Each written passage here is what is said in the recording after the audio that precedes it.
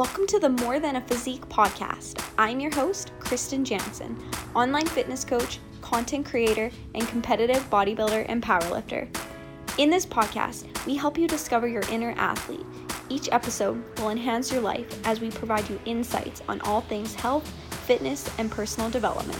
Now let's bring out your inner athlete. Hey everyone, and welcome back to the More Than a Physique podcast, where we discuss ways to ignite all areas of your life surrounding health, fitness, and becoming mentally elite. I'm your host, Kristen Jansen, owner and strength and conditioning specialist for the Natty Hour, and welcome everybody to episode 53. In this week's episode, I actually want to take some time to talk about diet breaks. And I think that this is a perfect time of year for us to discuss diet breaks. So we'll kind of get into what it is, when you should incorporate it into your current program, and why this time of year right before Christmas might be a very beneficial time for you to actually consider implementing this strategy. So the reason why I wanted to talk about diet breaks is because this is actually something that I have prescribed for all of my clients. You know, it's a week and a half away from actual Christmas, and it's kind of a perfect time of year for us to just simply take a break. Now, having said that, let's actually discuss what a diet break actually is, because it is, especially to the general population, it is fairly new and not many people understand fully the benefits of it, the rationale behind it, and how to properly implement a diet break. So what is it exactly? Well, it's definitely not a free rein to eat whatever the hell you want. Quite often people think that that's what it is, but it's where you actually eat at your maintenance calories for an extended period of time. So it's just simply a break from the dieting phase that most people are probably in, so you can actually give your body and mind a physiological and psychological break that it often needs. So why is it a good time of year for us to implement a diet break? Well, like we know, Christmas is right around the corner, so it's kind of nice to just take a little bit of a break. I mean, honestly, who really wants to be dieting over Christmas? Unless you are competing in a bodybuilding show in the new year or January or even March, quite often, you know, it's not very optimal or necessary for us to be dieting over the holiday season. So how do we actually successfully implement a diet break? Firstly, you want the diet break to last at least 2 days. It can be upwards towards a few weeks. And this is, of course, going to depend on your situation. So if you are on your own, or if you're with your coach right now, you know, maybe consider talking to them and coming up with a strategy based on your situation. So for example, if you are somebody who has been dieting all year long, I sure hope not, but you know, there are a lot of people out there who have been in a dieting phase for all of 2020, or you know, they've been up and down with being in a dieting phase, but it's felt like the majority of the year. If that's the case, you know, having a more extended period of a diet break where it lasts maybe a week or two might be optimal for you, especially if you have more weight to lose. And we'll talk about the reasoning as to why that's important later on. But if you're somebody who has been kind of maintaining and you're not really that much in a dieting phase, maybe you've just started, or you've been a little bit more relaxed with it, but you want to actually take a break from it, maybe having a 2-day diet break might be best for you. So it's going to kind of depend on your situation and what your dieting history is for the year. As a rule of thumb, you know, the longer that you've been dieting, the longer your diet break you probably want to look at implementing. So let's kind of get into a little bit more further as to why we want to actually implement a diet break. Like I already said, for the most obvious reason, it is Christmas. Christmas is right around the corner, and I think we have all had a pretty rough year, so why add any more unnecessary suffering where we know the closer and closer we get to Christmas, the more treats are going to be surrounding us. So like I said, I mean, if you're not competing in a bodybuilding show, why put that unnecessary pressure on yourself? It's just going to lead to guilt. You know, you might actually increase your risk of binge eating, because if we have treats in our house and they're surrounding us, it's very challenging to have willpower to just say no to those treats. And eventually too, if you're going, depending on where you are and your COVID restrictions, if you're going over to family and stuff like that to spend the holiday season with, it can be very easy for the food pushers to come out, push food on you. And at the end of the day, it's just a recipe for disaster where you might as well just look at implementing a diet break right now. So that way you can just still enjoy yourself within moderation, of course, but you don't have to feel guilty, especially if you feel like you're restricting yourself to the point where it is going to cause a binge. So that's probably the most obvious reason for most people. It just gives people that psychological break from dieting so you can enjoy yourself throughout the holiday season. Another reason that's not as obvious to most people is due to the physiological benefits that come with having a diet break.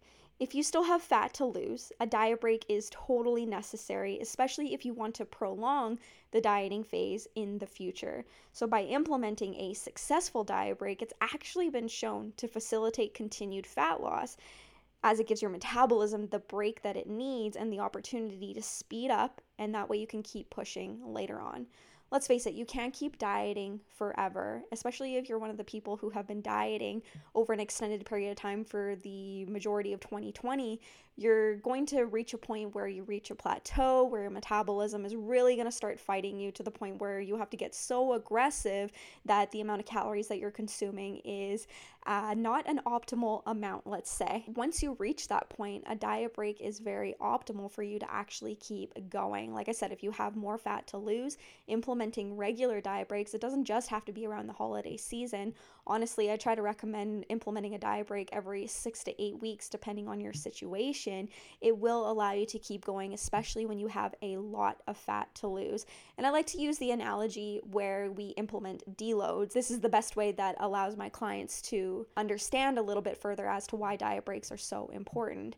When we're training, right, we don't just go balls to the wall 52 weeks out of the year. We implement regular deload weeks. And that's just us implementing a strategy where we reduce the intensity of our training to give our body some time to rest and recover. It's the same kind of process when it comes to implementing a diet break. We can't drive our bodies into the ground by being in a calorie deficit for 52 weeks out of the year. We need to give our body the breaks that it needs in order for it to have the ability for our metabolisms to speed back up, have a little bit of a repair phase, so that way we can keep going. So that's kind of the physiological reasonings as to why implementing diet breaks are so important. Now, the most common concern that I often get is, well, will I gain weight if I implement a diet break?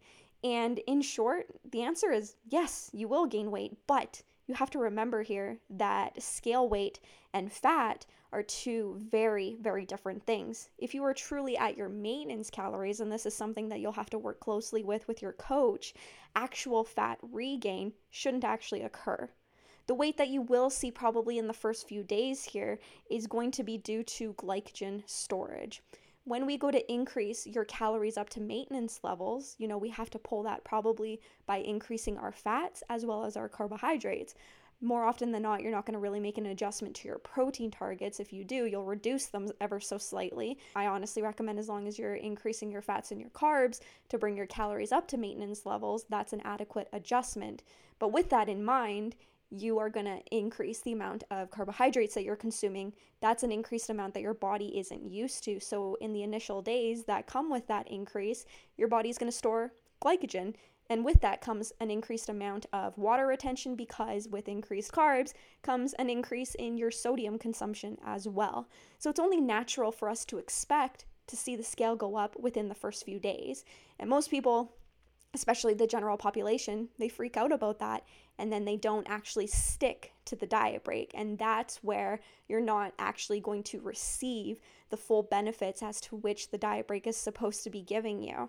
So it's very important. Like, if you have a really bad relationship with the scale, I recommend not even stepping on it during your diet break. If you do, if you feel like you still need to, you need to expect to see a couple of pounds go up on the scale. Remember that that is normal. That is to be expected during the diet break. But if you follow through with the diet break, some people, they actually don't see an increase, and that just depends on the person. It depends on their metabolic rate and their dietary history and everything like that. But, for the majority of people, I would go into a diet break expecting to see, the scale weight's probably going to go up a couple of pounds. And you need to mentally be okay with that and have the long-term advantages in the back of your mind as to why the diet break is necessary. Don't let a momentary trivial increase in the scale throw you off from your long-term plan. It's so important. If you aren't sticking to your diet break, if you aren't eating enough food for your body to get that recovery and rest that it needs in order to prime your metabolism to keep going, what's the point?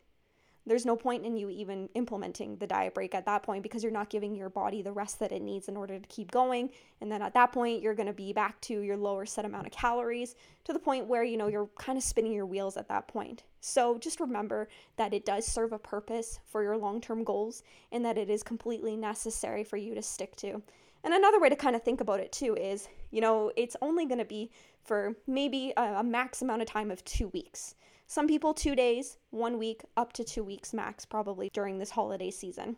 After that 2 week period, you're going to go right back down to that lower set amount of calories.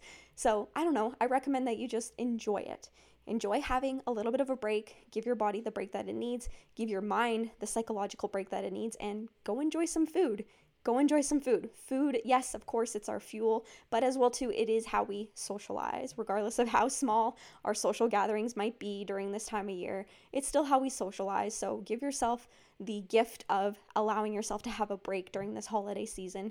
Fuel your body so that way you can have some positive metabolic adaptations to keep going into the new year, and that way you can continue on with your fat loss phase and, reduce any unnecessary suffering by allowing your body the break that it needs. All right, well, that's about all I have to say today, I guess, about diet breaks, and I really do hope that you guys have found this information to be helpful. It's a little bit scary, a little bit daunting at first to increase your food, especially for women. I totally understand that we have that fear that eating more food is bad, but I promise you, once you let go of that fear and you're a little bit more strategic with your nutrition and give your body the break that it needs, it will allow you to stop spinning your wheels, stop the yo-yo dieting, and understand that, hey, having regular breaks by implementing a diet break is going to allow you to actually achieve your goals and give you that psychological break that a lot of people definitely need. So if you guys have any questions, I know that maybe some people are working on their own right now and understanding like, how the heck do I